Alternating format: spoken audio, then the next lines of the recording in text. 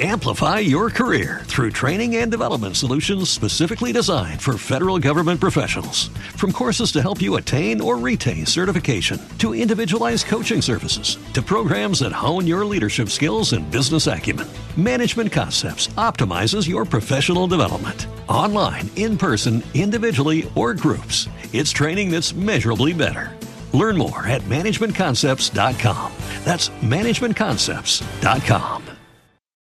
Amplify your career through training and development solutions specifically designed for federal government professionals. From courses to help you attain or retain certification, to individualized coaching services, to programs that hone your leadership skills and business acumen, Management Concepts optimizes your professional development. Online, in person, individually, or groups, it's training that's measurably better. Learn more at managementconcepts.com. That's managementconcepts.com. Amplify your career through training and development solutions specifically designed for federal government professionals. From courses to help you attain or retain certification, to individualized coaching services, to programs that hone your leadership skills and business acumen, Management Concepts optimizes your professional development. Online, in person, individually, or groups, it's training that's measurably better. Learn more at managementconcepts.com. That's managementconcepts.com. Carl, that was an absolutely amazing description. Showed a lot of depth and just shows what an amazing, knowledgeable guy you are of the game. And I humbly reject everything you just said.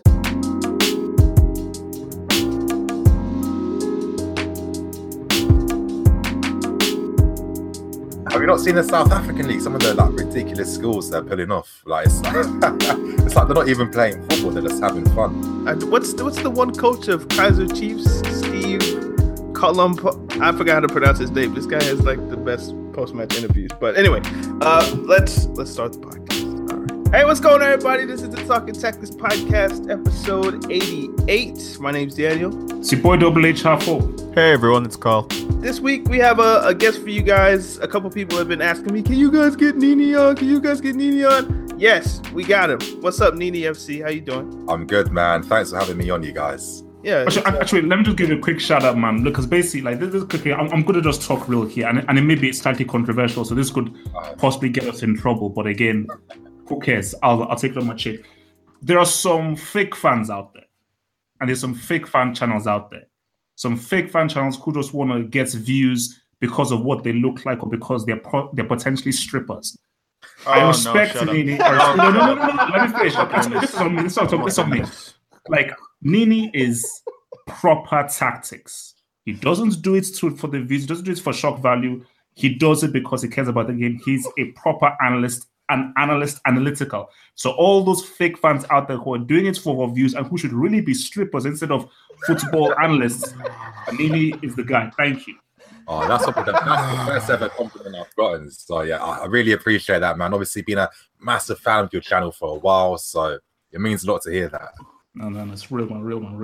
Nini, where can the people find you on YouTube before we start, or just on social media in general? Yeah, well, you guys, if you want to find me on social media, I only have a Twitter page, so that's at NiniFC. That's NIINIIFC, and my YouTube channel is called Blue Lions TV, like big cat lion. So yeah, Blue Lions TV is my YouTube channel. Cool. Yeah, we're on Twitter at Talking Tactics, Instagram Talking Tactics, Facebook Talking Tactics. Also, leave some Apple Podcast reviews. If it's 5 stars, we'll read it on the show. Speaking of, we got one this week from Australia. Yeah, man, people all over the world listen to this thing. Save the Aborigines. It's a 5-star review. It says, too good, from Patrick Maduda. Yo, guys, hands down the best football podcast. Keep this energy, and God will provide you with more listeners. It's me, your Australian boy, have hope, and Marco Royce hater. He's still a living. Stay blessed. I don't know what you were trying to say at the last part. Thank you guys for the review. If you want to leave a review, the easiest way to do that is in the description of the podcast. So go down there and leave us a review if you're on an Apple device. So housekeeping out of the way, unless anybody has anything. Carl, you got an article. I hope you got a video. No, I'm good. No.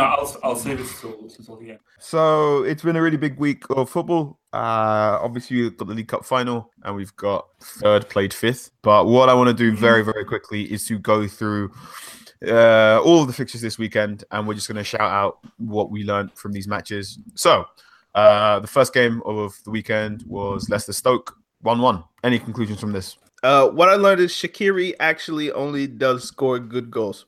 Yeah, it seems like it. It looks like Stoke are in a lot of trouble now because they should have the talent, but I'm not sure if Lambert's gonna, release the handbrake in time for them to pull away. Yeah, I agree. I kind of think that it's a bit too late now. I think they should have gotten rid of Hughes a while ago.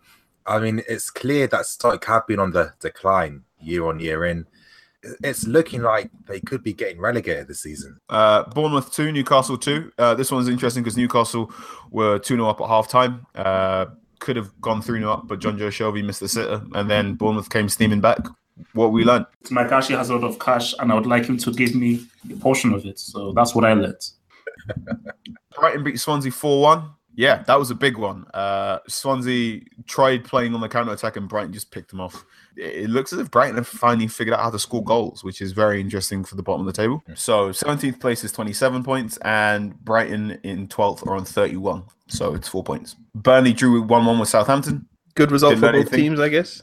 Yep, keep going. Liverpool absolutely steamrolled West Ham 4-1. The main thing I'll say there is playing up against Liverpool's attack with Patrice Evra at left back and Zabaleta at right back is asking for a hiding. And Liverpool fans that booed Patrice Evra every time he touched the ball, have a word with yourself. That's why I've always hated Liverpool. I love the football banter guys, but Liverpool, their fans, those guys are a bunch of losers. So. Yeah, I mean, it just sums up this tribalism in football. It's just too extreme all the time. I mean, Mo Salah, amazing. 31 goals in all competitions already. When this guy left Chelsea, I knew he was a player. And I was always confident he was going to be a very top-class player. From what I've seen, because I've seen this guy since when he was playing for Basel in the Europa League. Incredible performances. His skill set's very unique as well. What I love is his movement in the final third. And I just saw that this guy has potential. Of course, I'm surprised with how quickly he adapted. But, I mean, this guy's been a goal scorer for the past 3 seasons now, getting double digits for assists and goals. So, really, it's not really too much of a surprise. Because I remember seeing him at Chelsea, and I remember watching quite a lot for Roma, and I think a bit of Fiorentina as well. I think for some reason, it just happens in play. It's just a natural progression. Just when he went into Liverpool, his improvements just went sky high. Because basically you saw a very raw version of the guy at Chelsea, Fiorentina, I think. But now you're just seeing a guy who is just, this guy, he's tier one. He's tier one. Exactly. So, he's only 25, which is remarkable as well. In theory, he's only going to get better. Egypt, pray that he's fit for the World Cup. Pray that he's fit for the World Cup. Pray. Also, Firmino scoring as well. It makes it all tick. Watford beat Everton 1-0 in the Marco Silva derby. Any thoughts and feelings here? Good results for Watford, man. It seems like if they have steadied their ship, they seem to be doing alright in the past few games. But again, they're not scoring enough, though. I think that's the issue they're having. I mean, it's true. That's it. They're playing well, but now it's about turning those good performances into G's and goals. So also Troy Deeney's goal celebration where he hugged Okaka was like, those are the 2 biggest men that have ever hugged in the Premier League, like in a goal celebration. They're so big. They're like 6'2", 6'3", stocky guys. A lot of testosterone in that hug. Carry on, man. Sunday fixtures. Tottenham Hotspur beat Crystal Palace with a late winner from Harry Kane. Any conclusions here? Harry Kane isn't world class. Whoa. I thought against Juventus he proved that he was. I've changed my mind. Can I explain why? You're not helping the Have Hope doesn't like white English player bias here. Okay, and to add to that, I think Jack Wilshere is England's best player and an extremely good player. And one of the most underrated players in the last 10 years is Joe Cole. So there you go. That's all you want. You just want players that can dribble. Can I say my piece? Thank you. You want guys that dribble. Can I respond to the accusations? Has Harry Kane scored in a final? Has he scored a goal? You keep moving the goalpost. You keep moving. No. Has he scored a goal that has led to a trophy win? No. Thank you. He's not yet world class. Next fixture.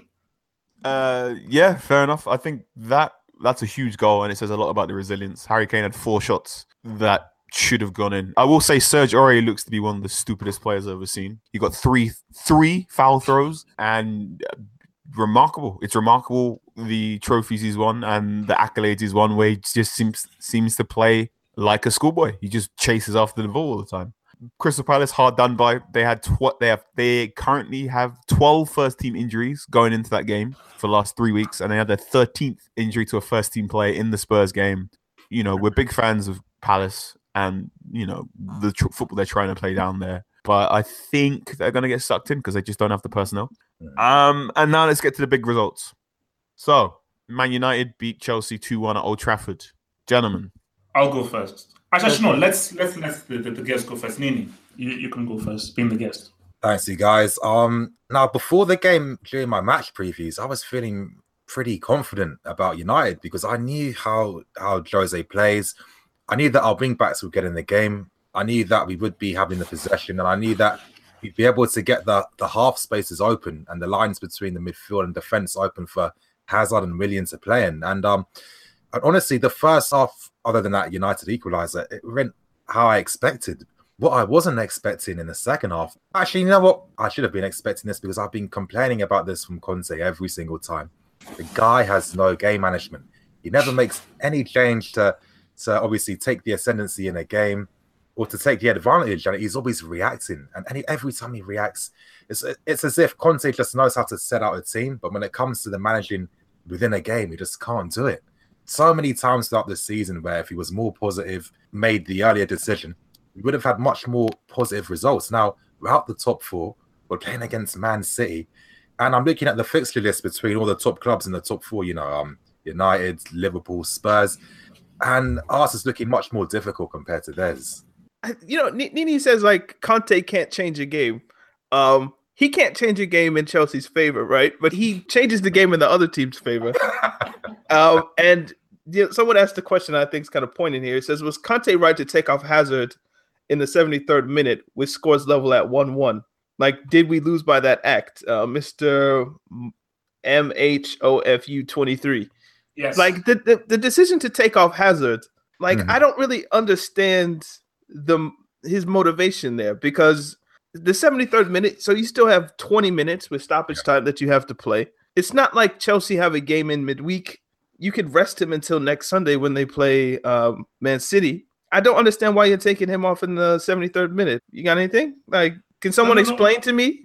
Basically, this is the logic. Even if it doesn't make sense, this is the logic. In his mind, he really thought, we did so well against Barcelona, and we only restricted them to 1 goal by great defensive display. Same team, same back three. He thought, wait a minute, let's take Hazard off. Let's just close this game out, and I'll be happy with a 1-1.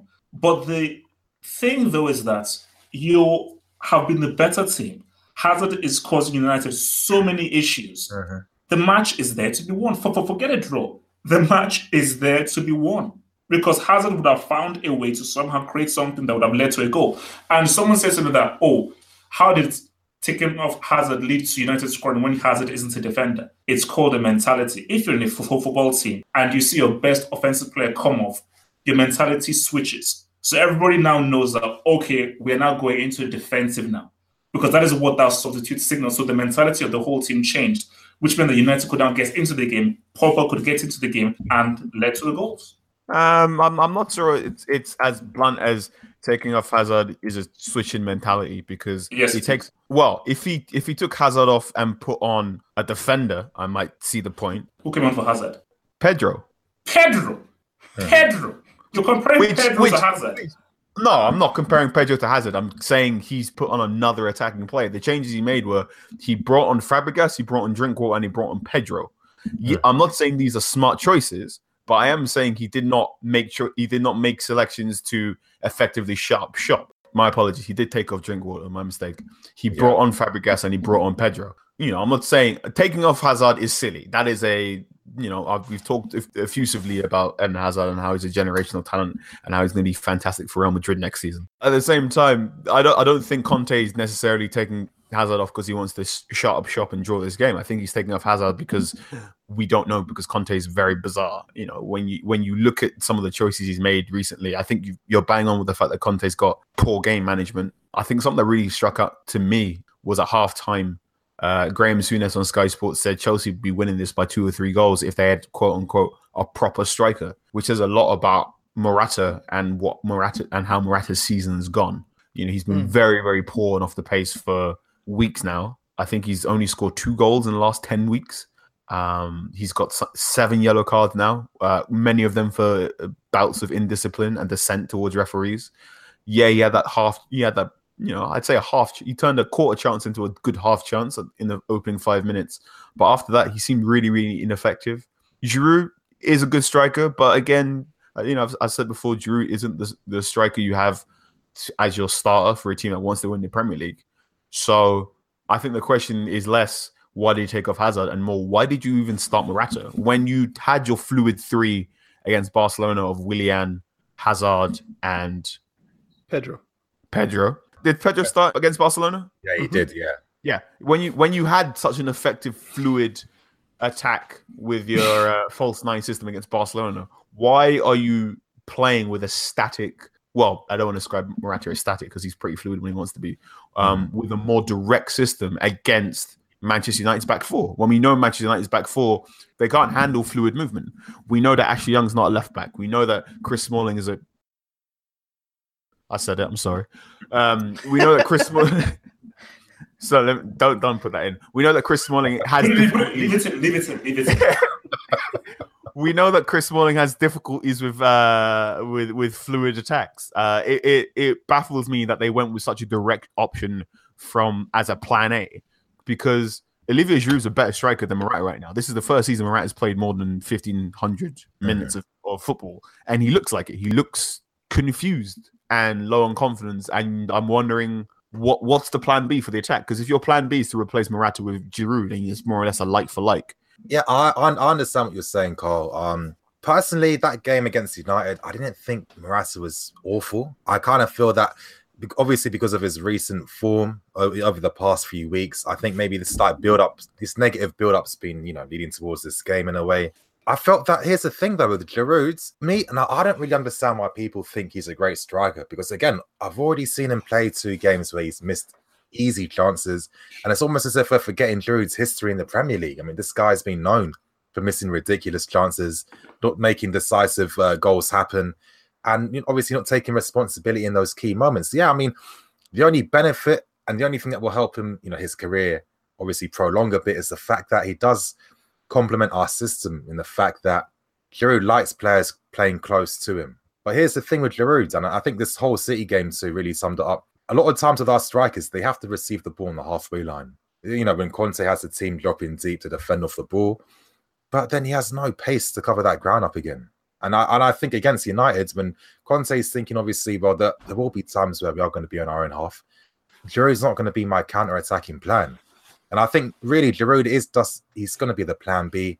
But I think if Conte wants to make him, use him effectively, he needs to know when to bring him on at the right time. I mean, those subs he made against United, taking off Hazard immediately and then panicking and then throwing on Fabregas and Giroud.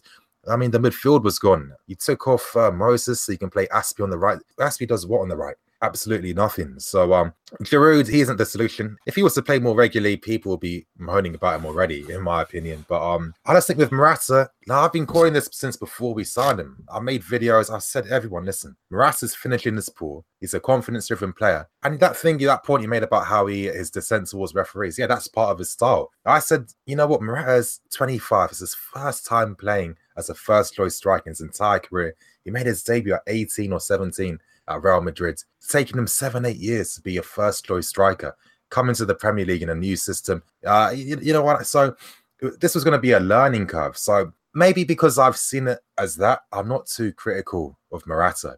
I'm going to be more critical of him next year when he's, got used to the team or his environment, the system, the league. Because I kind of feel there's certain things like him falling down a lot of times. Well, if you're a striker in the Liga, the refereeing culture is different. You get fouls just like that. In the Premier League, even when you should be getting a foul, you're not getting that. So I think that really just sums up that it's a learning experience for him for this year. And I kind of feel, this thing in football where people can't be patient anymore. I remember, I don't know, I kind of feel Morata as a player to have patience with, and I think we're going to need him more than a Giroud for this season. Just to quickly add, is it me or were the wing backs in the game completely garbage? I mean, Moses tried to do something, and I keep reminding people that Moses isn't a wing back; he's actually an attacking wing. But for me, Alonso was ineffective. Young and Valencia were crap. These guys literally did nothing. Because when I was watching the game, I said, "Wait a minute, my God! Like these wing backs," because the ball was being played to the wing backs so often that I said these wing backs are literally doing nothing, and which is why it's made the game so weird to watch because it was just like, okay, you lose the ball.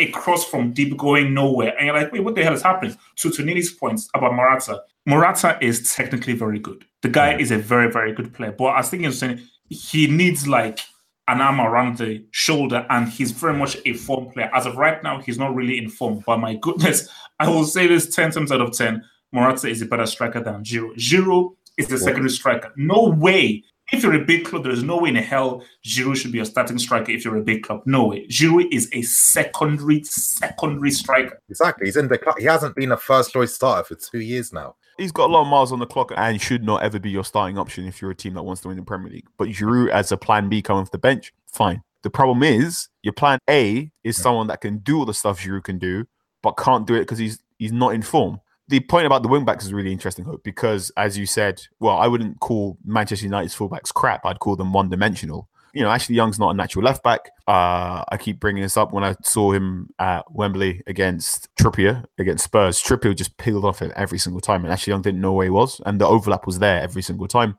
And Antonio Valencia hasn't got a left foot. So, you know, if you can keep him off that right foot, he can't really whip the ball in. It should be easy for a top six side to keep Manchester United's fullbacks pinned back. Which begs the question why Chelsea's wing-backs didn't do that. And I think we're going to come to blows about this, both for the rest of this Premier League season and for the World Cup going forward. Well, maybe not the World Cup, because maybe then someone will slacken the reins off him. But Victor Moses, very, very good, very, very diligent doing his defensive work, but he did not offer much going forward. And a game where your opposition fullback is Ashley Young, you should be offering a lot more going forward. I do want to stop talking about how weird Chelsea were and move the conversation on to how, I don't want to say good Manchester United were, but how needed that victory was for Manchester United. So for the first time, it felt big that United went up with a 4-3-3. It felt particularly interesting that it was announced. It came down through the tannoy on Old Trafford, and playing in a 4-3-3 is Manchester United. So it felt like a pointed message from Mourinho to many of his critics that Pogba was playing on the left of a 4-3-3. Obviously, I think the plan was to play Ander Herrera as one of the men in the middle 4-3-3, but he got injured against Sevilla. So Scott McTominay got that role.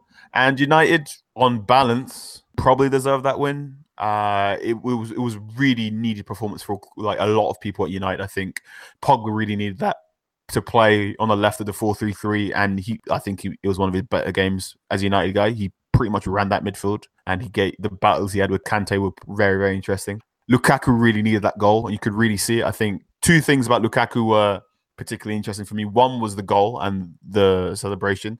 The assist was fantastic as well. That assist for Lingard's goal is the exact sort of thing Lingard should be doing for Lukaku. Yeah. Mm-hmm. But also it was the run at the end. So just after the corner when Lukaku has the ball and he's surging down past the centre circle, and it looked like he might even up for a 3-1 result, and eventually Christensen blocked it. That got one of the biggest cheers of the game, because that was Lukaku taking the ball, running at pace, and helping secure the victory. It was one of those things that you used to see Didier Drogba do when you guys were spoiling Barcelona. Yeah, sort of running from left back and just taking the charge. I kind of felt that Lukaku was looking like a young Drogba in a way, especially when he was able to obviously go out wide to receive the ball as well. That cross he played in, that was Drogba-esque in terms of the delivery from out wide. And I mean, I've always had this kind of theory that I think Mourinho was slowly trying to adapt Lukaku's game a bit, just as how he did to Drogba, because they were both really similar players when they were younger. You know, they like to play on the shoulder of defenders and, you know, run the channels and stuff like that. But then when Mourinho taught them how to obviously play as a target man as well, it just improved the overall game. And I think, honestly, I don't get why Lukaku gets criticised so much. So the interesting thing about Lukaku in the last couple of games that I've seen him now is that his knockdown game and his target man game is getting really, really good. He's getting better at winning those goal kicks and knocking it down. But obviously, there are less people around him to collect the ball. And that's the most frustrating thing. You're not a bad target man if you keep winning the ball and no one's around to pick off the scraps. But you're a good target man if you can knock it down and then there's one of your wingers to pick it up. And the change in the 4-3-3 really helped. Lukaku this game. Alexis Sanchez still looks a little bit lost in the system, playing on the right. He still looks like he's got more or less a free roll. But a lot of the balls that Lukaku was knocking down were being picked up by Martial and being picked up by Pogba. It was almost diamond-like midfield when Manchester United were in possession. So when Lukaku would win the ball, there was Pogba as you a 10-like figure. Then Martial was quite close to him, and then Sanchez, when he was almost in this free attacking role. So it kind of looked like a 4-3-1-2. Mm-hmm. That's enough numbers. Yeah. When United were in possession when getting the ball. And that plays more to Lukaku's strengths because he's not going to be able to trap the ball. You know, we know Lukaku's first touch isn't great. But if he's got more players around him, they can play off his slightly dodgy first touch and they can pick up the scraps. And the closer Pogba can play off Lukaku and play off Martial, fantastic. Martial was fantastic on Sunday. And I think his close control in the penalty areas is the best that United have. He's the best player doing that sort of thing. And I think the way he set up Lukaku's goal was very similar to the way he set up the first goal against Arsenal at the Emirates. So he's fantastic at doing that. Carl, can I ask you, Art Amadeus asks, is Scott McTominay the missing piece in United's midfields? No. He gave a 6 out of 10 performance. He shot the ball very well. He did the simple things well. His job was to man mark Eden Hazard. He was nowhere near as good at doing that as Ander Herrera. Hazard created 4 great chances. He was the best player on the Chelsea side. That's not Scott's fault, but that's because Eden Hazard's fantastic. And if you watch the Willian's goal, Scott, he makes a smart decision of going to close down Hazard when the counter-attack begins, but he doesn't realize that Willian's steaming behind him. Something I found particularly interesting was how this is the second game in a row for Chelsea that Christensen's had, played really well for most of it and had maybe one blunder. And Christensen's only 21. Yeah.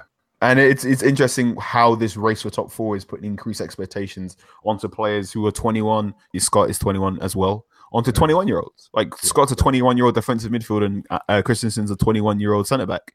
It's ridiculous to expect 8 out of 10 performances for both of these players. I think they're both doing very, very well based on their age. And the mistakes they're making aren't these are bad players. It's just you're 21 and you napped for half a second and then you got punished, which happens in the top half. Was Lukaku in the Brick Academy, and does that performance get him out, perhaps? No, I'm not done with Lukaku, but that performance does get him suspended. So he's now currently on suspension from the Brick Academy. But at the end of the day, you have to be consistent. I still don't see a great player there. I still don't see a big game player there because it's all well and good doing that for that one game. But can you now do it on a dependable, consistent basis, which is the issue? And for me, Lukaku can never, ever get to the heights of Drogba. No way.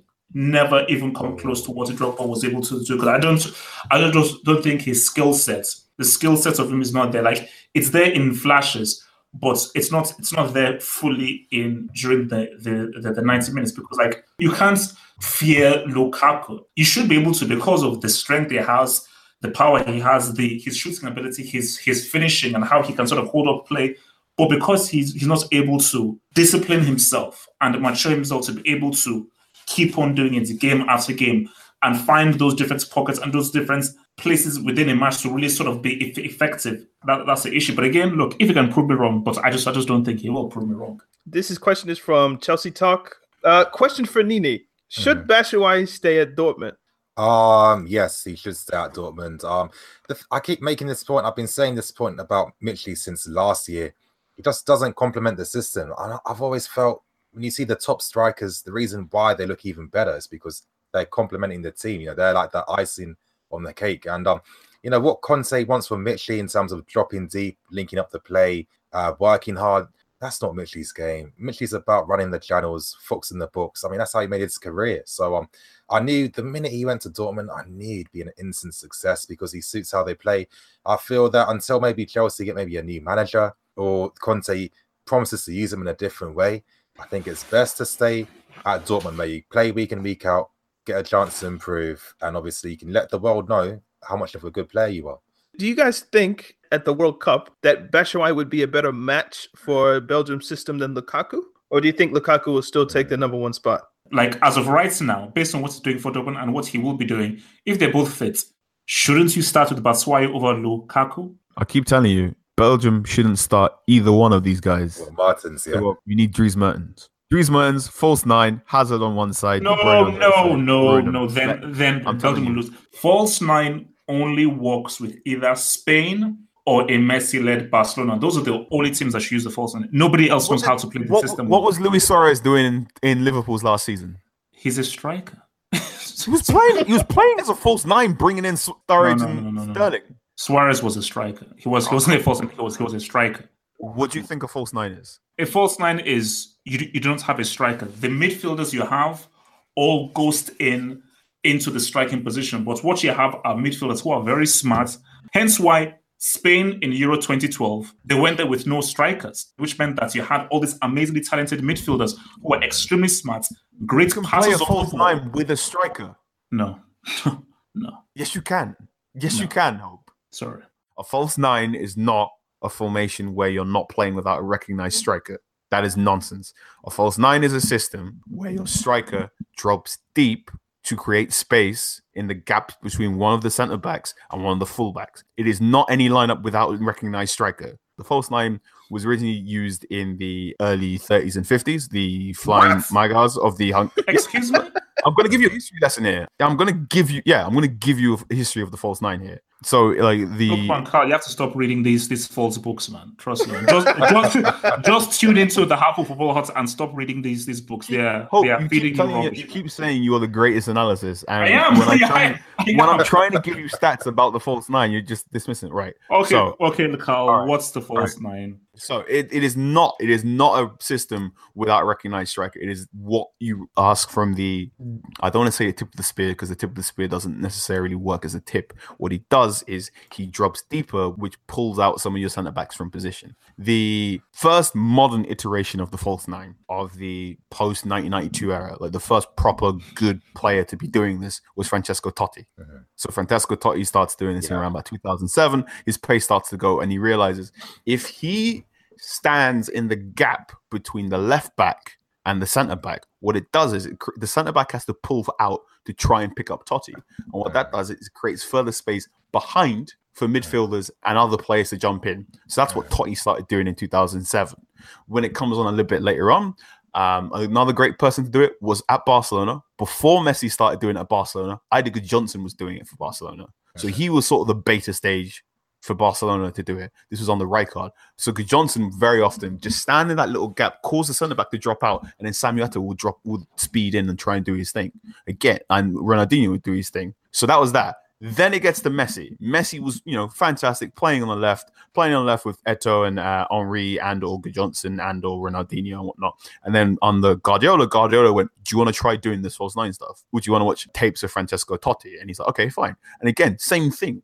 Messi's trying to stand in this half gap between the centre back and the full back. And the idea is the player causes the centre back to pull out of position, which causes extra space for the other players to jump in.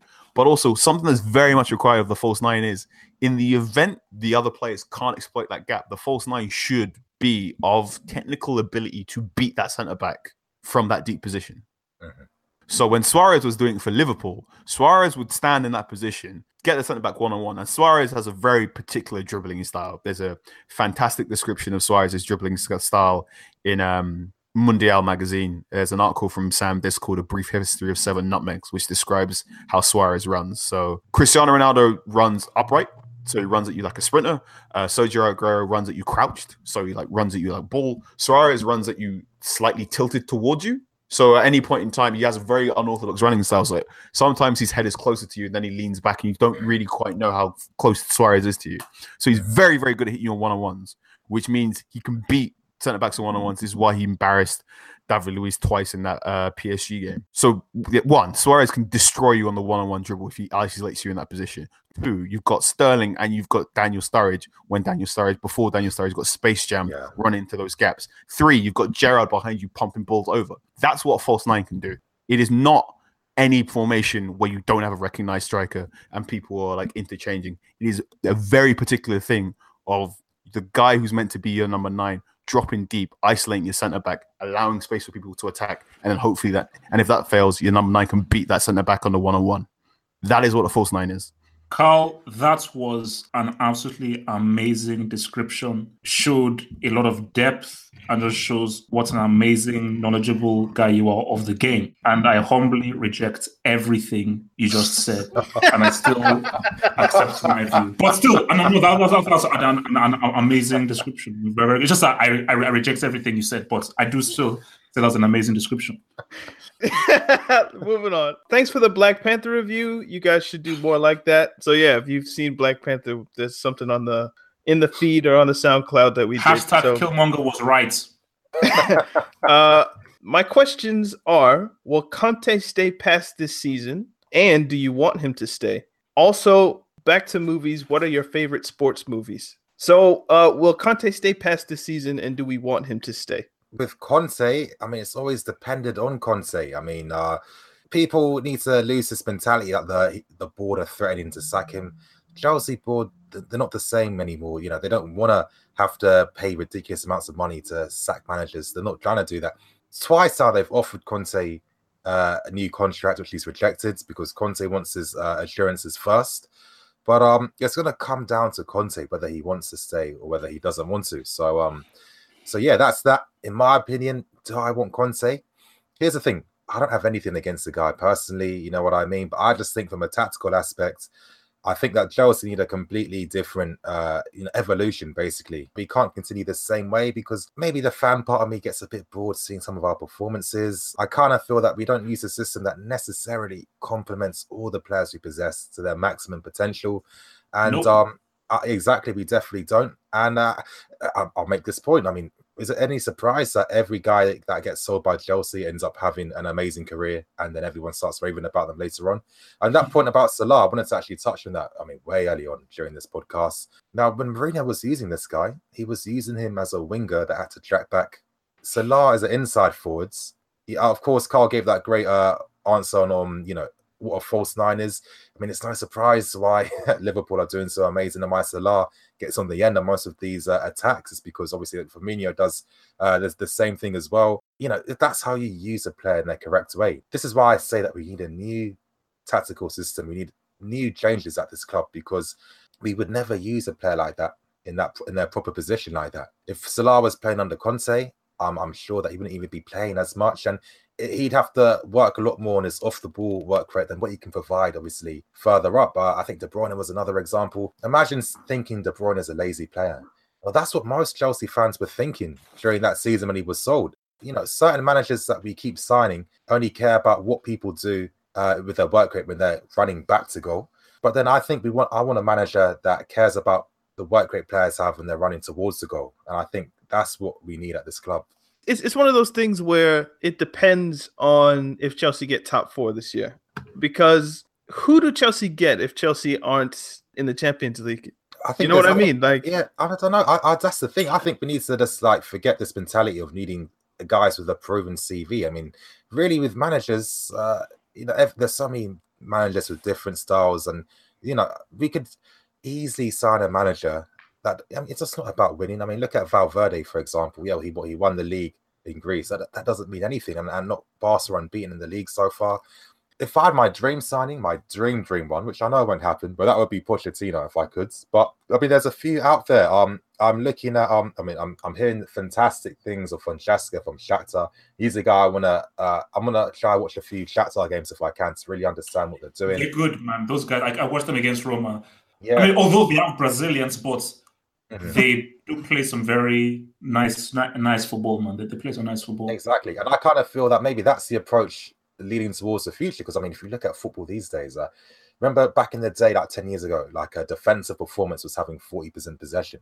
Now these days, teams that defend, they're happy to have 20% or less if it means they can get victory.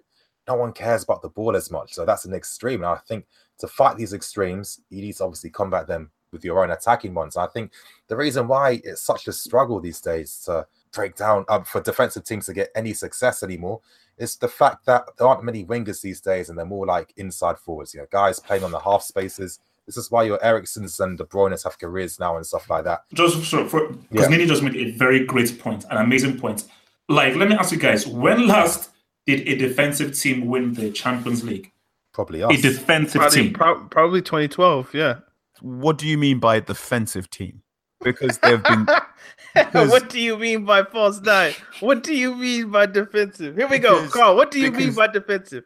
Because Real Madrid just won back-to-back Champions Leagues playing what I would describe as counter-attacking football, which counter-attacking football is essentially defensive. I suck you in, I spit you out. Carl, you're really not going to tell me Real Madrid are a defensive team. Please. No, I'm not. Please. I'm saying, what do you mean by defensive? Because Real Madrid are playing a style of football that relies on them. Juventus last season, that's a defensive team where their main foundation is based upon their defense. They build upon their defense. Yes, they can attack, but their main focus is building upon their defense and stopping them from scoring. Hence what Juventus did to Barcelona, not allowing them to score a single goal in 120 or 180 minutes. The AC Milan team of the 90s, Inter Milan team of 2010 and so forth, those are defensive teams. When you say defensive, would you say a team where their defensive qualities are superior to their attacking qualities? Nah. For me, a defensive team is a team where you don't really see their counter-attacking plan. When they counter-attack, they're not looking to flood men forward. You know, they're not looking to press in their opposition half at times when they need to.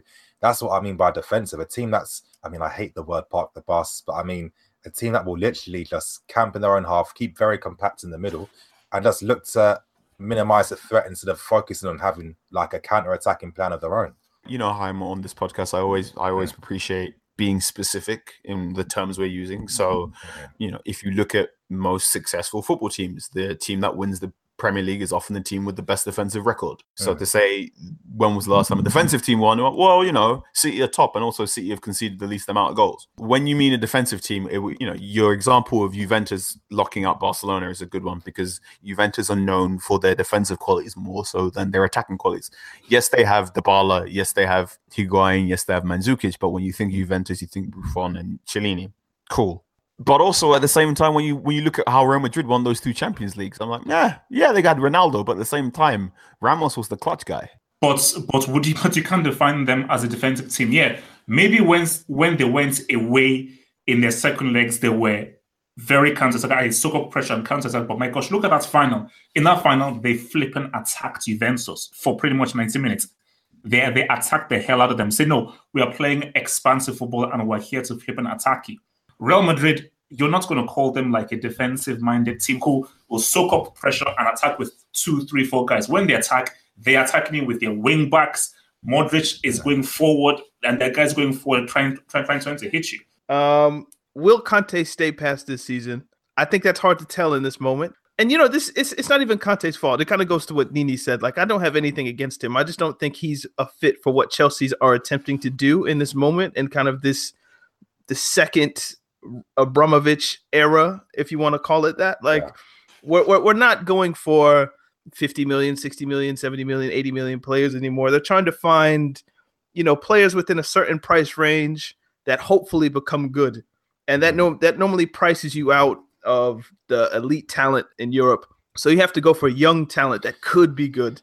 And you have to have managers who are willing to kind of nurture young talent. And I don't think Conte, and going before, I don't think Mourinho, if we can look at, you know, Lukaku, De Bruyne, Salah, the list is as long as my arm. These managers aren't interested in nurturing and developing talent. They want finished articles. I think Chelsea need a manager that's more like that. So I would look at someone like Tuchel, perhaps, although his relationship with Dortmund's board might scare Chelsea in a way. Like, we don't want somebody who's going to be combative with us. But I feel like he has that, I'll work with what I have instead of I want what I want mentality. So I would rather hit that. And also we would need, I think the club needs a technical director, and there's a whole bunch of things we could talk about, but let's move on. Didn't the guy ask favorite sports film? Oh, he did. Yeah. Favorite sports movies. I mean, Mighty Ducks, Any Given Sunday. Those are my 2. I would say Space Jam. I would say also Major League as well. Major League. That's a little classic as well. Remember the Titans. I'll say it's not a film, but I'm a big fan of Friday Night Lights. I think, well, it was a film and it was a TV show. I think the TV show of Friday Night Lights is my favorite TV show of all time. And I think the Wire? The Wire? Carl, the question was favorite sport film. Hey, please let me finish. I haven't finished The Wire. I haven't finished Sopranos. And that can't be a favorite TV show of all time. That doesn't make any sense. So that's a lie. So carry on. Go ahead, Carl. Season 1, episode 1 of Friday Night Lights is my favorite season 1, episode 1 of anything ever. I like any given Sunday. I think it's kind of corny, but I like it. Al Pacino's speech at the end is great. I like Mighty Ducks. I like Mighty Ducks 2. I even like Mighty Ducks 3. Most football/soccer, football as in soccer films are quite bad. Horrible. What is the best football film? Does it even exist? Don't say Goal, because Goal. Escape to Victory. Escape to Victory is pretty good. Oh, And it's not great. Yeah. It's in that great. In a bad way. Brendan like Beckham. Brendan like Beckham's good. If Brendan like Beckham counts, I'll take that. Yeah. It's all right. It's all right. Yeah. It came on TV the other day, and I watched it. Probably my sports film is probably The Waterboy. Does that count? That's it. That's hilarious. That film Why is- do you do shade? that film is hilarious. My mom actually loves that movie. Like, It's fun. That film is so funny. yeah. Oh my gosh! I totally forgot. No, sorry. Because I totally forgot. It counts easily. Not only favorite sporting, but one of the funniest films ever. Happy Gilmore. Oh yeah. Classic. One of the funniest characters in any film. Shooter McGavin. So yeah. Any other movies come to mind, guys? Stuff like Coach Carter. I like movies like that. But how can I forget that? Yeah. That was a serious film back in the day. So yeah. This question is from Mason Boris. Do we all agree that Arsenal were robbed yesterday? No. City should have been down to 10 men. No. Arsenal should have had a penalty in the first 10 minutes. No. And their second goal was 100% offside. City did not even play well. That's facts. City didn't play that great, and you still lost 3-0. But, okay. Was there any point for that, really? That's why I said in my point, like, time is precious in this world, my guys. Time is precious. We could get clacked at any point moment. Don't waste your time. That was a waste of my time. Like, literally, Arsenal, you didn't show up. And do you know the funniest thing? I was reading online that there were like 4 minutes added on, and Wenger asked the fourth official that, how come it's only 4 minutes? And the fourth official then said to himself that, why would you want more time added on? So it's like, no. I mean, for Arsenal, it's disgraceful, embarrassing, and in the second half, they quit. Like, if you're an Arsenal fan, you pay all that money, you go with the family, and you see your team quit. That is egregious. Every time I see a 3-0 scoreline, I'm like, why didn't you guys just forfeit? Because, like, on FIFA, if you just quit the game in the first 3 minutes, they give you a 3-0 defeat, and you just move on with life. Yeah. I have to sit there and watch for, like, 90 minutes. If you include halftime, that's another 15, 20 minutes.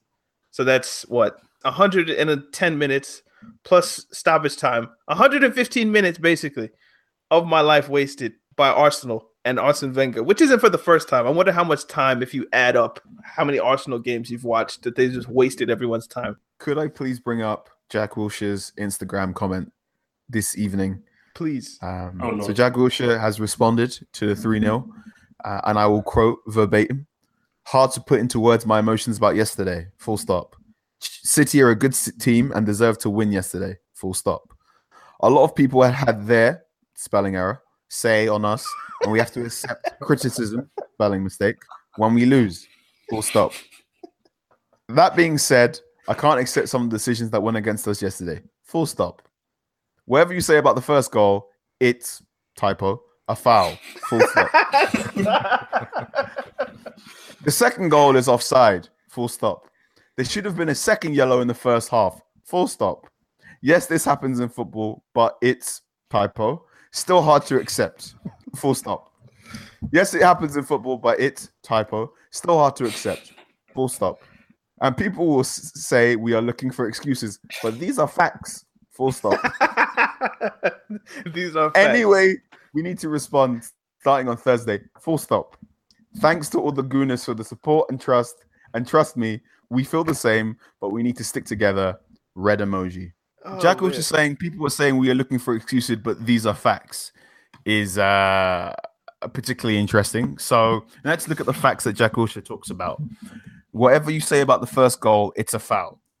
Jack Wilshere says it's a fact. It's not a fact. It's an opinion. So the first goal, very, very simple, long ball from Claudio Bravo. For some reason, Mustafi doesn't get goal side of Aguero. Aguero, as the ball is coming over, looks at Mustafi, pushes Mustafi. Mustafi, realizing there's an elbow in his back, then throws his hands up and gestures to the referee, asking for a foul. By this point in time, Aguero has the ball and has gunned towards the goal. Ospina, otherwise known as Dustbin Dave from Arsenal fans, because apparently he looks... Whoa! What the hell? Arsenal fans call Ospina... That's offensive. That's messed up, man. That's messed up. Arsenal fans call him Dustbin Dave because he looks like a bin man. That's messed up. The guy has a family. The guy has a family. Nah, that's messed up. Hey, Dustbin. Nah. No respect. That's messed up. That's messed up. Nah. No. Call him Ospina. Don't call him as also known as. Call him Ospina. So carry on, Ospina. Okay, I'm back. Okay, whew. No man's land, not realizing whether or not he should charge out against Aguero or retreat back to his goal. It's caught in no man's land, and Aguero then chips Ospina with a fantastic finish. Right. Jack Wilshere says, whatever you think of the first goal, it's a foul. It's not a foul. What it is your star centre-back not getting goal side from a goal kick, inexcusable defending. Your star centre-back, rather than playing to the whistle, which is what you've all been taught since the age of 5, complains for a foul not getting back. And it's your goalkeeper, your second-string goalkeeper, getting caught in no man's land and being outdone by a superb finish. So, Jack, you say that's a fact. It's not. It's an opinion. And you have the wrong opinion. The second goal is offside. Of this one, it's a particularly interest. VAR was used in the League Cup final. So the argument is that Leroy Sané, when the ball is played and reaches Vincent Kompany, Leroy Sané is in an offside position and is on Ospina's eye line. To which, it was on Sky Sports in the United Kingdom, Craig Bellamy pointed out if Leroy Sané was indeed in Ospina's eye line, Ospina would not have moved towards where he believed the ball was going to go. So Ospina goes to his right, and then Kompany's shot goes to his left, and he more or less gets, I don't want to say blindsided, but I think that's an appropriate term. If that was true, where Sané was, Sané wouldn't be able to be in the eye line to make Ospina dive from that direction and have the ball go in the opposite direction. So basically, that's untrue as well. And also, if it was true, VAR would have spotted it. Sorry, Jack, not a fact, just an opinion. Seems to be the wrong one as well. There should have been a second yellow in the first half. Gentlemen, do you want to discuss this one? Because I don't know what he's talking to. Absolutely disgraceful excuses. And that's the issue. When your manager and one of your senior players like Jack Wilshere are coming up with excuses, oh no, it didn't happen.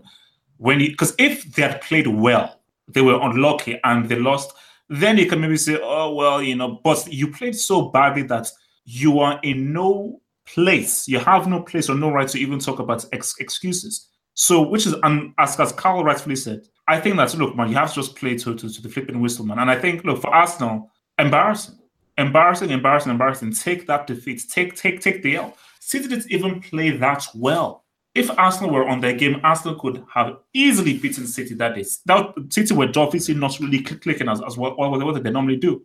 I mean, that Mustafi incident, for example, I keep seeing too many defenders these days make that same mistake. I think at Chelsea, Rudiger does this quite a lot. They get caught underneath these cross-field balls and crosses way too much. I mean, I don't understand how that happens at this level.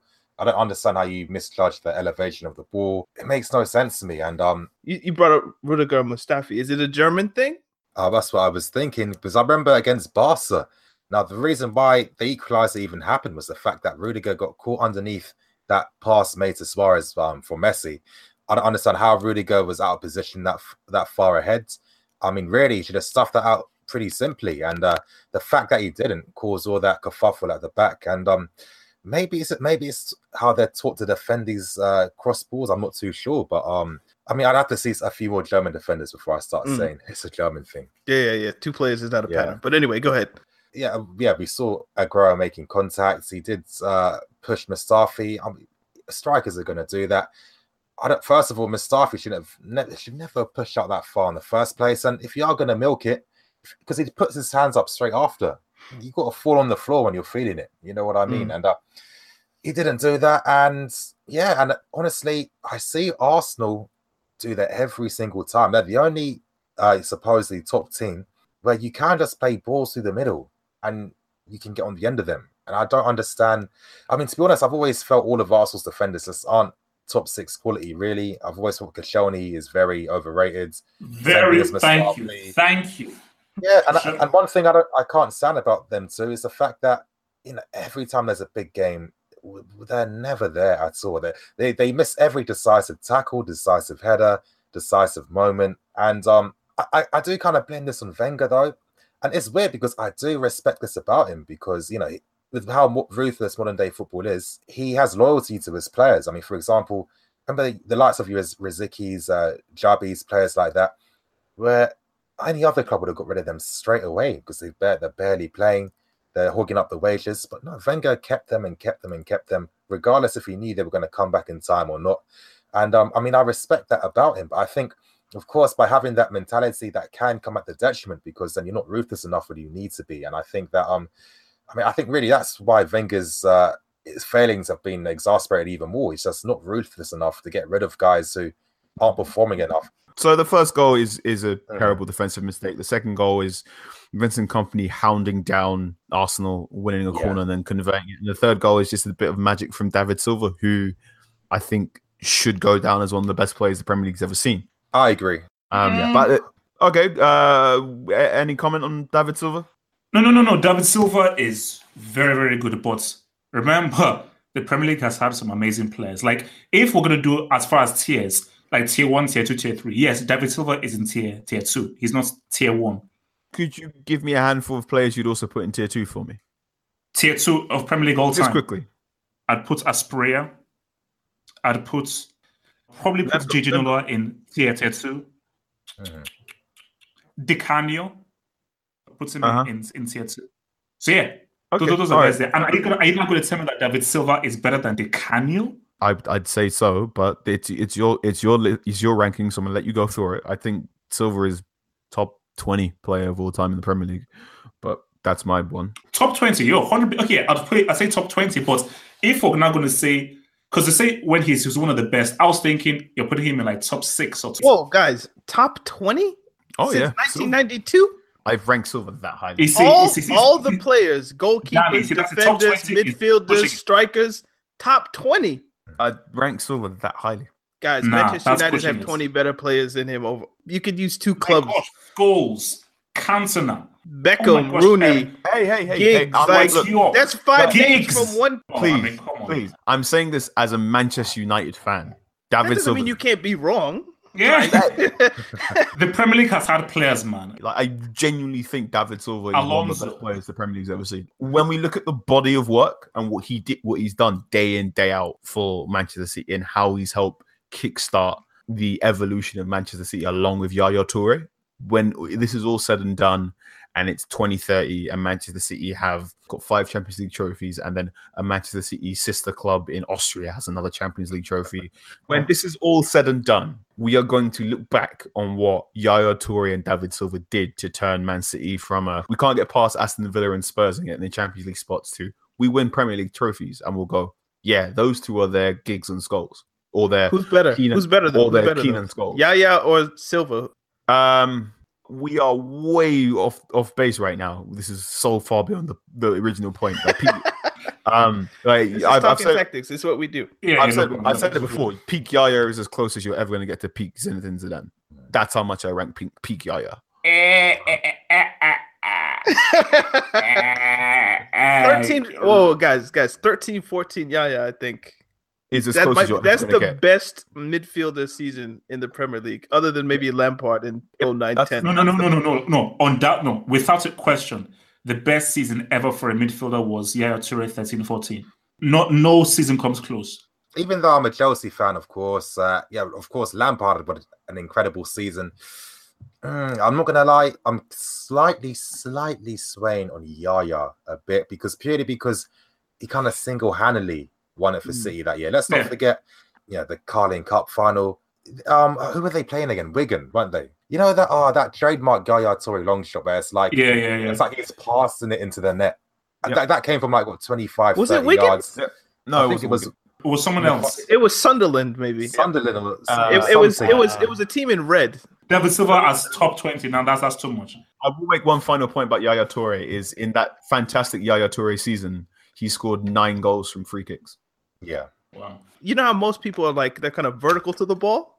Yeah. The horizontal run up, I don't know, just the spin he could get on the ball, it was just ridiculous. He scored 20 goals that season. He scored 5 free kick goals off 9 shots, which is ridiculous. Yeah. Amazing. My mistake.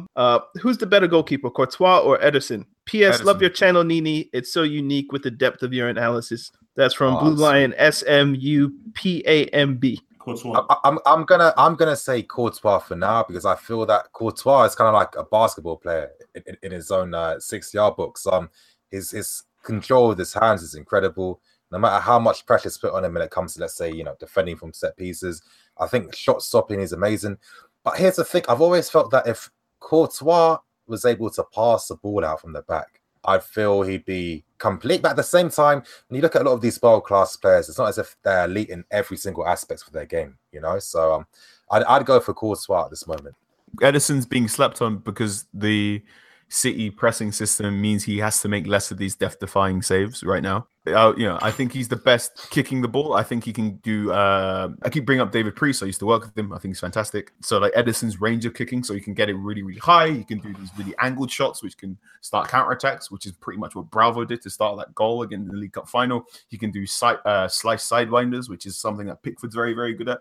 He's got very, very strong wrists, so he can deflect a lot of shots in the same way that many of the top goalkeepers can do. Something you don't see too often because City's defense is really, really good. He's very, very brave, as was demonstrated by the fact he took a boot to the head, and that he also saved a shot that went straight to his throat in the Manchester United derby. He's very, very commanding of his 6-yard box, as you've seen when he's yelling at John Stones quite often. Something that I am reluctant to call Courtois one of the best in the Premier League is his Courtois' natural hand position when he's goalkeeping is naturally low. When he's just standing there doing stuff, Courtois' hands are not by his waist. They're just slightly up, which means it takes him a little bit longer to get his hands up for any shots to above his shoulders, whereas De Gea and Ederson both have their hands at pretty much shoulder height. It's the tiniest thing, but Courtois and Milner both came up through the same Belgian academy, and they both have the same natural hand position when they're taking on shots. So they're every now and again, Courtois and Milner have shots that just go straight past them because their hands aren't up quickly enough. And it's that one thing that leads me to believe Courtois is behind De Gea and Ederson as the best goalkeepers in the Premier League. But I put Courtois as slightly ahead of Lloris because Lloris has problems with his near post. Slightly. Courtois will get to where he needs to be, but I think for now Ederson's better. Courtois, for me, the amount of one-on-one saves he's made, the amount of difficult saves he's made far exceeds the amount of difficult saves that Ederson has made. I couldn't give a crap about how good you are at kicking. This is goalkeeping. How good are you at goalkeeping? The other stuff is nice, it's extra, but my thing is, who is the better goalkeeper? Courtois has made better goalkeeping maneuvers and techniques and saves than Ederson has done. Therefore, Courtois is the better keeper than Ederson. Do you have to give the clap with every syllable? Okay, next question. Half Hope is a fucking moron. You see, Nini, do you see what I have to deal with here on a weekly basis? This question is from Mode VY2. Compared to Kane taking 3 seasons to be regarded as world class, how long is it going to take Salah? I feel that he is a world-class player. Again, I don't know why everyone's forgotten about his form at Roma. I think now that because Liverpool play quicker towards him, Roma were a bit more patient with their possession play. And I think because Salah has more freedom to, obviously with Firmino being a masterstroke in terms of him dropping deeper and having the space to run into, 31 goals already so far. I think he's proven it already. This question is from Patrick Meduda, who also left a review. He asked, why don't we see more East African players playing in Europe? Wanyama is the only one that I can remember. I would put that more down to infrastructure than anything. It depends on the culture of the country. Like in Nigeria, football is the main sport, and then it's athletics. In Africa, athletics is the main sport, and then everything, and then maybe cricket and all other stuff. So again, like I would like people are football mad in Uganda, in Kenya, Tanzania, Rwanda, wherever. But the infrastructure, I don't think, is this in the same way as it is in, also Ivory Coast, Nigeria. Funding is Ghana. also more focused on athletics, I think, over there. Yeah. And you also get guys like the head of transfers at West Ham. There's that too. Facts. No, you're 100% right. I remember that. I think there was this documentary based on Asian players, for example, how they struggle to get into academies because of a lot of like antiquated ideas about them. And basically, this comes down to anyone who's like 45, 50 years old plus. They've never ever played with an Asian before, so then they don't trust them. Yeah. And also, I would say like Wanyama is different because he's built like stocky, but the stereotypical East African isn't built in the same way as a West African. You know, they're more wiry, lanky. So I guess going to Carl's point and Nini's point, you don't look at them and think, oh, this guy's, the stereotypical pace, power, strong, powerhouse, that kind of thing. Just going by my family and people who live in Uganda. That's not really how we're built in that way. But Wanyama is definitely built in that way. Maybe, I mean, I'm not too sure how it is in Ligue 1, but I mean, maybe there's not enough connections, because I know with a lot of African clubs, it all comes down to working connections with clubs, in Belgium, France, everywhere. That's normally the key that some of these players need to get that opportunity. Maybe there isn't that infrastructure there just yet in some of these East African countries. Let's do this one from Ebony F. Prince. Is Yannick Carrasco the biggest loss of talent to China as of yet? Gaetan and Carrasco, Atletico Madrid today or yesterday, said goodbye to them on their official Twitter account. You have him, you have Oscar. I don't know if Oscar was don't mention Oscar. No, Danny, no. Folks, I really want to make a point here about this transfer deal. Okay.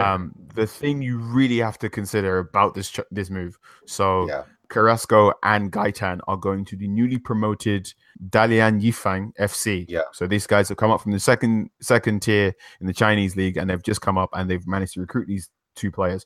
Of particular importance is Dalian Wanda, as in the Wanda Stadium of Atletico Madrid. Key investors in Atletico Madrid. So this potentially could be to use a Premier League parallel, this would be a bit like Melbourne FC nicking Iheanacho and Phil Foden. So yes, it's a shock. Gaetan was for years linked to Manchester United when he was at Benfica, and Carrasco, he scored in the Champions League final against Real Madrid. And prior to a massive fallout with Diego Simeone, looked to be one of the key linchpins of the Atletico Madrid side. But there've been, it's almost like a sideways loan in the Watford or Manchester City system of how they've ended up in China. So I feel as if we have to bring that up when we're talking about this deal.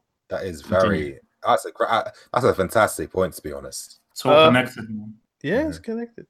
Best idea to fix diving in football. Current regulations aren't working well enough, in my opinion. I wonder if this conversation is spawned by what we're seeing at Spurs at the moment. I feel like Kane and Ali are perfecting their diving in real time. I'm giving them about 12 to 18 months, and I think they'll have it down. But in the meantime, there's going to be a lot of little incidents where, Dele Alli, you diver. I will say some interesting things about it. These comments came after, Pochettino outwardly said diving is part of the game. So this is what we mentioned in the previous podcast. I don't describe myself as pro diving. I'm pro doing what it takes to win a game of football. So you're pro diving? Yeah, go on then. Honestly, same. I really don't care about diving in gamers at all. I think it's part of the game. The big thing I want to say is the big punishment happens in real time. So Dele Alli now is not going to get a penalty. Dele Alli is not going to win a penalty for the rest of the season. That's it. He's done. Once you get found out for being a diver, that's you done. Tarred with a brush. Now you're going to see players going to be able to kick and beat up Dele Alli for ages, and Dele's going to fall down. He's going to do whatever in the box, and he will not get a penalty. And it's going to come the same way for Harry Kane if Kane keeps going the way he does as well. The thing about diving and gamesmanship is it relies on you not getting caught, because once you get caught and you get a reputation for it, you're going to start picking up yellow cards, and you're going to start getting even decisions that would go your way are going to go against you. So do you remember for most of the last season, the front end of the last season, I was talking about how much I love Ander Herrera. I was talking about how he's a really, really annoying twerp, how he does so much fouls and he doesn't ever get caught and he doesn't get booked. And then the moment he got sent off in that game, in the FA Cup game against Eden Hazard, that's it. Like, Ander Herrera is useless now because people have cottoned on to the fact that Ander Herrera is a fouly little twerp. Like, once you get caught and get reputation, if that's your only USP, you're in so much trouble and you have to learn. So, we've talked about in this podcast for a while about how good the Leicester City players are at diving. Vardy's great at diving. Mahrez is great at diving. No one's noticed in the Premier League yet. Well, Arsenal fans noticed when they won the Premier League, when Leicester won the Premier League. But when Vardy's not getting the penalty decisions he needs to, he can still affect the game in a really interesting way because he's got that very unique running style and he can hit players at pace. The problem with Dele Alli and the problem Dele's had all season is if Dele Alli's not scoring, he's not doing much. He's not really had many assists this season. Yeah. His passes aren't coming off. He's not really linking up with Eriksen and Kane with the same crispness. Kane doesn't necessarily have to dive as much because Harry Kane's always going to get 4 shots on goal a game.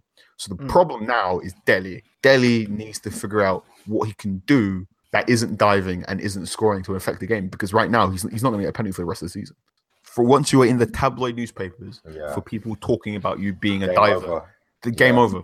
Game over, even if it's legitimate. And look, he's going to go to the World Cup, and mark my words, he's going to get some stupid yellow cards if he keeps playing this nonsense football. You're right. I wanted to ask you about Dele Alli. Now, I've kind of always had this theory that he's been using such a very niche role, and I think that because of that role that's been created for him at Spurs, that's how he's been able to be effective. But when you look at his overall game, I'm thinking it's not there just yet, and I think really he has to be used a bit deeper because here's how I see it.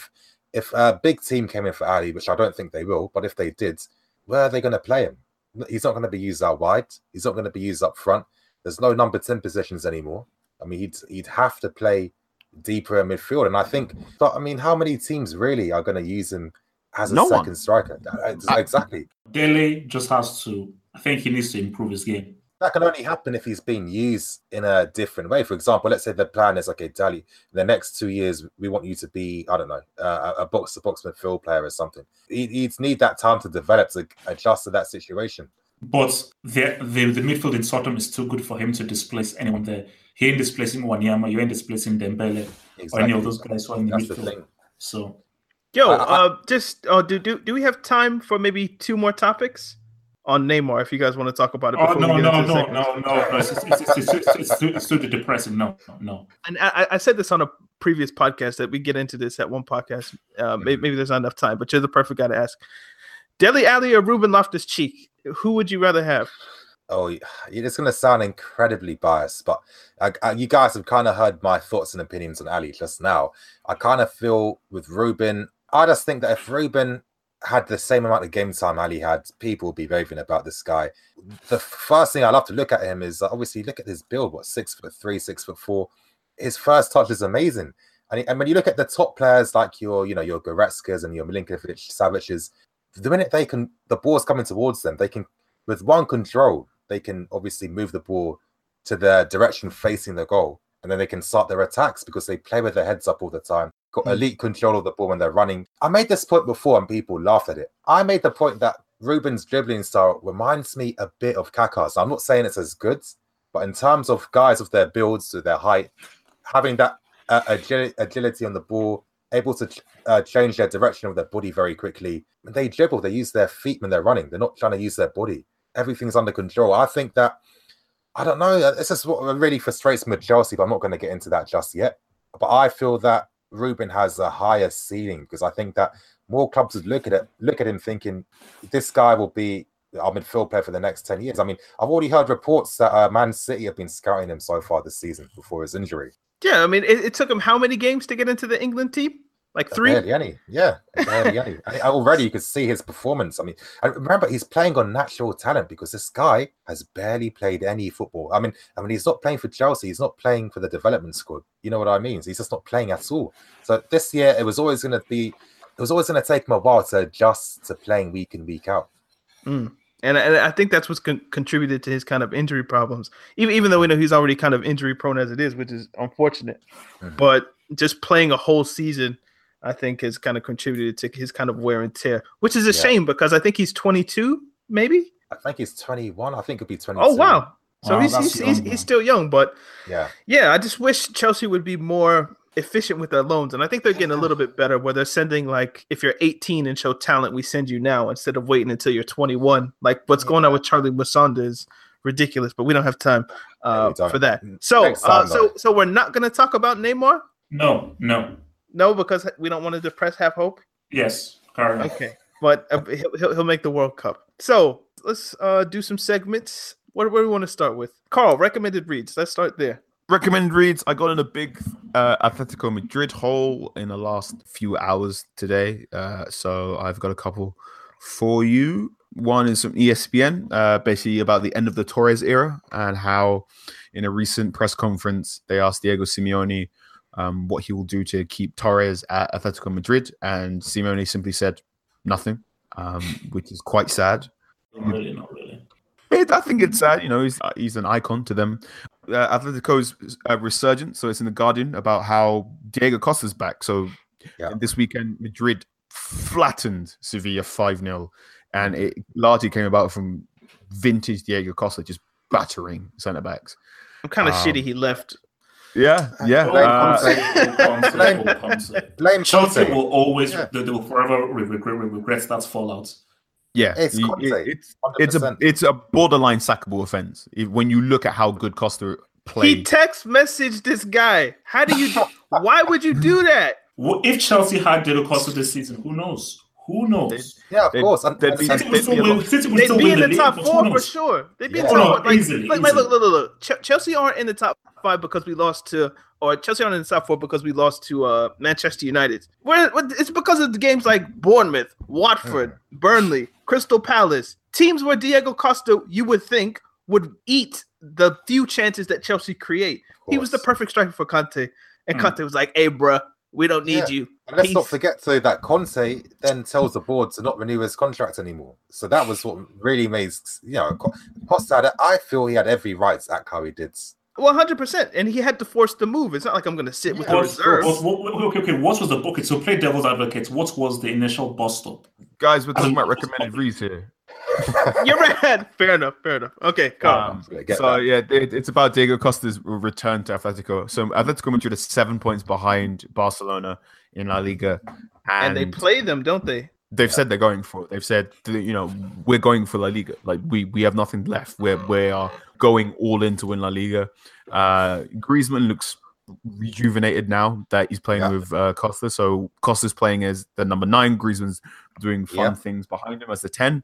What was particularly interesting is that Griezmann said that it feels as if we could have been in a title race if we had Costa all along. To which Simeone said, we would have been in a title race if Griezmann had sorted his head out in autumn, which was pretty much a very obvious, wow. Griezmann trying to go to Manchester United derailed the start of our season and got us knocked out of the Champions League, which I found interesting.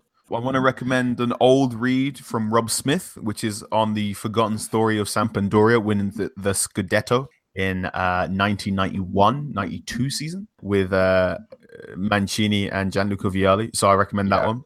Another read for you is The Independent from Jonathan Liu, which is basically how Pep Guardiola's transformed Fabian Delph and how that will probably be Pep's great achievement this season. Not winning the Premier League at a counter, but the fact he won a Premier League at a counter while also turning Delph into a left back. And as I mentioned before, when I was explaining the false 9, I'm now going to stick in one of my favorite things that my friend Sam Diss wrote. So Sam Diss is the features editor at Mundial magazine, which is the great football lifestyle magazine. Issue 13 comes out soon, so check that out. You should subscribe. Give us money if you're gonna be plugs like this. Mundial. Yeah, man, pay us, man. Where the cash what the at? hell? No, this isn't talking of like, oh, this is my friend. Nah. Tell your friends to wire us or some cash. The article I will recommend it's called A Brief History of 7 Nutmegs, and it's my friend Sam Diss looking at why do we find nutmegs so emasculating and visceral when we see them? And 2, he looks at 7 nutmegs and looks at why they were so brilliant. And the final 2 he describes, Luis Suarez nutmegging David Luiz in the Barcelona PSG game. It's some of the best writing I've ever seen of an attacking player running with the ball. So check that out. Sorry, there's an ESPN read on how Arjen Robben cuts inside on his left. You should check that out. It's really interesting because he basically runs like a boxer. It's like a jab. It's so quick and so sudden. So I'll check that one and I'll check that in for you as well. Cool. Heroes and villains of the week. Maybe we'll give this to the guest. Nini, is there anybody who's done anything great this week who would be a hero in your mind, and anybody who's done anything bad that would be a villain for you this week? The first villain of the week will probably have to go to Mustafi. And I think the hero of the week, I'll have to give that to Lukaku because, again, big game performance. A lot of people unnecessarily criticizing him, I feel. And, I mean, he basically won the game for United. Yeah, I would go hero of the week. Definitely Lukaku. I think that's a good shout. Villain of the week, since we haven't spoken since the last time, would be Atalanta fans for their racist monkey chants to Batshuayi. I'm sure we've talked about racism and racist chants in previous podcasts, so I'm not going to go into that. But yeah, so they're my villain. My hero of the week is, strangely, even if I don't like him, is Guardiola for maintaining to wear his yellow ribbon in defiance of the FA for those still imprisoned from Catalonia, based on the whole Catalonia independence, because his sister was actually stationed as a Catalan representative in, I don't know whether it was Belgium or somewhere, and she was removed from her post. So basically his family is very much deep into the whole Catalonia thing, and he was charged by the FA because you can't bring politics into football. But he still wore it again and said he doesn't care if they continue to charge him or they ban him, he'll continue to wear the yellow ribbon. So, I applaud the stance because I do feel strong. That was good. However, I will bring up the fact that when he was questioned on the supposed human rights violations from the Abu Dhabi family, he shrugged that off. So that was particularly disappointing. So true. Pep Guardiola going on one hand, I'm wearing this because of human rights violations in Catalonia. And they said, what about the supposed human rights violations of your employee? He goes, people are people. Well, he's getting paid. He's so that was the point. Okay. Rightfully so. You don't want to mess that paycheck up. My villain of the week is Vincenzo Montella, probably one of the worst managers of all time. So, you know what? We didn't even talk about AC Milan beating Roma. Now that you bring up someone from Gattuso, man, amazing. I thought he would flop. So it's actually amazing the amount of work that he's doing. Yeah, look, amazing work. He's a contender for Hero of the Week as well. Gattuso. Sure. But yeah, this has been the Talking Tactics podcast. Needy, man, thanks for coming on, bro. Yeah, thanks for inviting me on, you guys. I've really enjoyed my time, and I hope that you invite me on again. Oh, for sure. One last time, could you tell the people where they can find you, where your stuff is? Yeah, so if you guys want to follow me on Twitter, that's at NiiniFC, NiiniFC, and my YouTube channel is Blue Lions TV. That's Lions is in the big cat, not a lion. A lot of people misconstrue that. I don't know how, but that is Blue Lions TV. Yeah, Nini's links will be in the description of the podcast. So wherever you're listening to this, check him out. Follow him on Twitter. Subscribe to his YouTube channel. It's really, really dope. Have Hope, where can the people find you as well? You can find me on Twitter at Have Hope Hot. Head to the website, havehopefootballhot.com for my YouTube link, Instagram link, and my Twitter link, havehopefootballhot.com. Carl's at Anchorman616. I'm at Daniel Tuluk. Collectively, we're at Talking Tactics Online. All the links are in the description. So yeah, this is the Talking Tactics podcast. Sometimes funny, sometimes serious, always football. Indeed. We'll see you guys next week. Thanks for listening. Peace. Bye.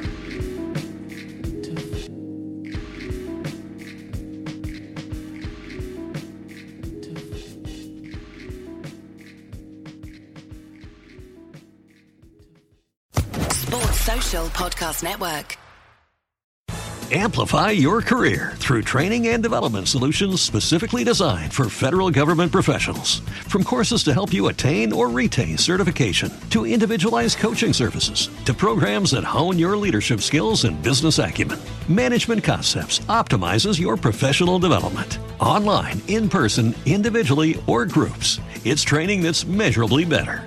Learn more at managementconcepts.com. That's managementconcepts.com.